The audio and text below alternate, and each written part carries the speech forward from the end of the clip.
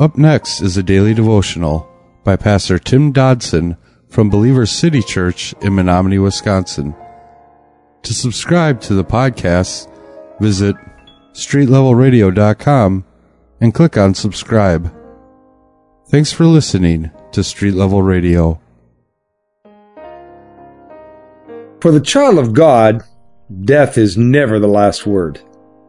For those who believe in Christ, well, death is only a prelude, one to eternal life with God.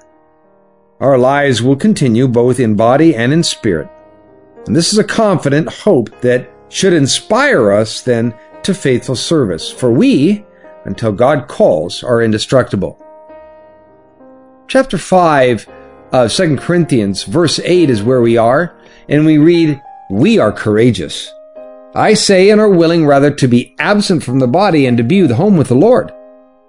Therefore," Paul says, "also we make it our aim, whether at home or absent, to be well-pleasing to him." Now clearly, from this writing and elsewhere, that Paul, well, he was okay with the idea of checking out. I mean, he knew that it was the end of nothing. He was simply moving home, to be exact. Most importantly, he was moving into the physical presence of Jesus Christ. I wonder if we're all looking as forward to that as Paul was.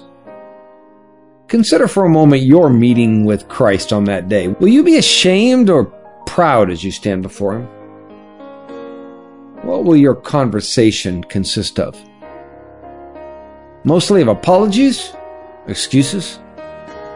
Or will it consist of eternal reminiscences of victorious battles and reborn lives and all that we did for and with him in these temporal lives while living in our tents?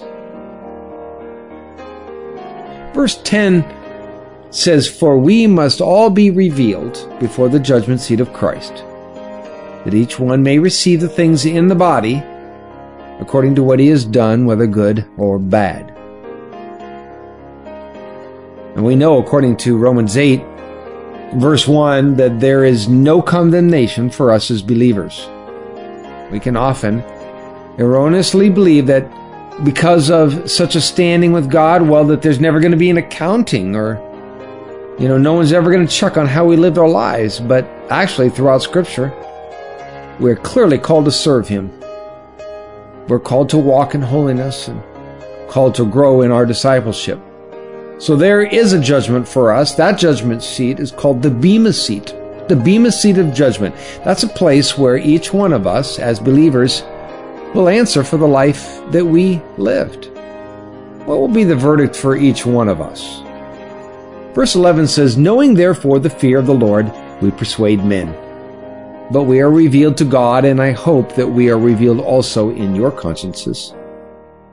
Because we are aware of the seriousness of such an ultimate meeting, truth is, we then work to persuade others. Often, I'm criticized for an undying focus upon serving the Lord. But it is because I love him and because I love you, and I want so badly to make that day before him to be one of joy. For you and for me, and a sense of proud completion for each one of us.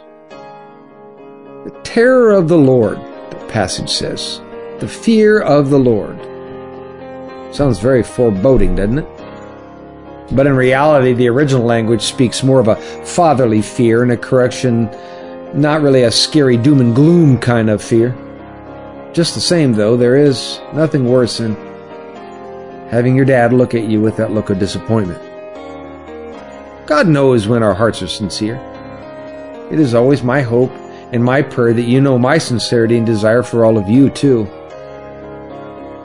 Many people bristle at the suggestion that being a Christian innately embraces and possesses not only a heart of passion for our Savior, but moreover a life lived in action and service for our Redeemer. However, this fact remains not merely from the lips of your pastor today, but from Paul the Apostle, as well as Christ himself.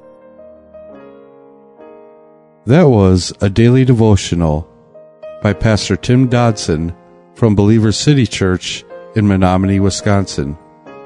For more information on Pastor Tim Dodson or Believer City Church, visit believerstogether.com.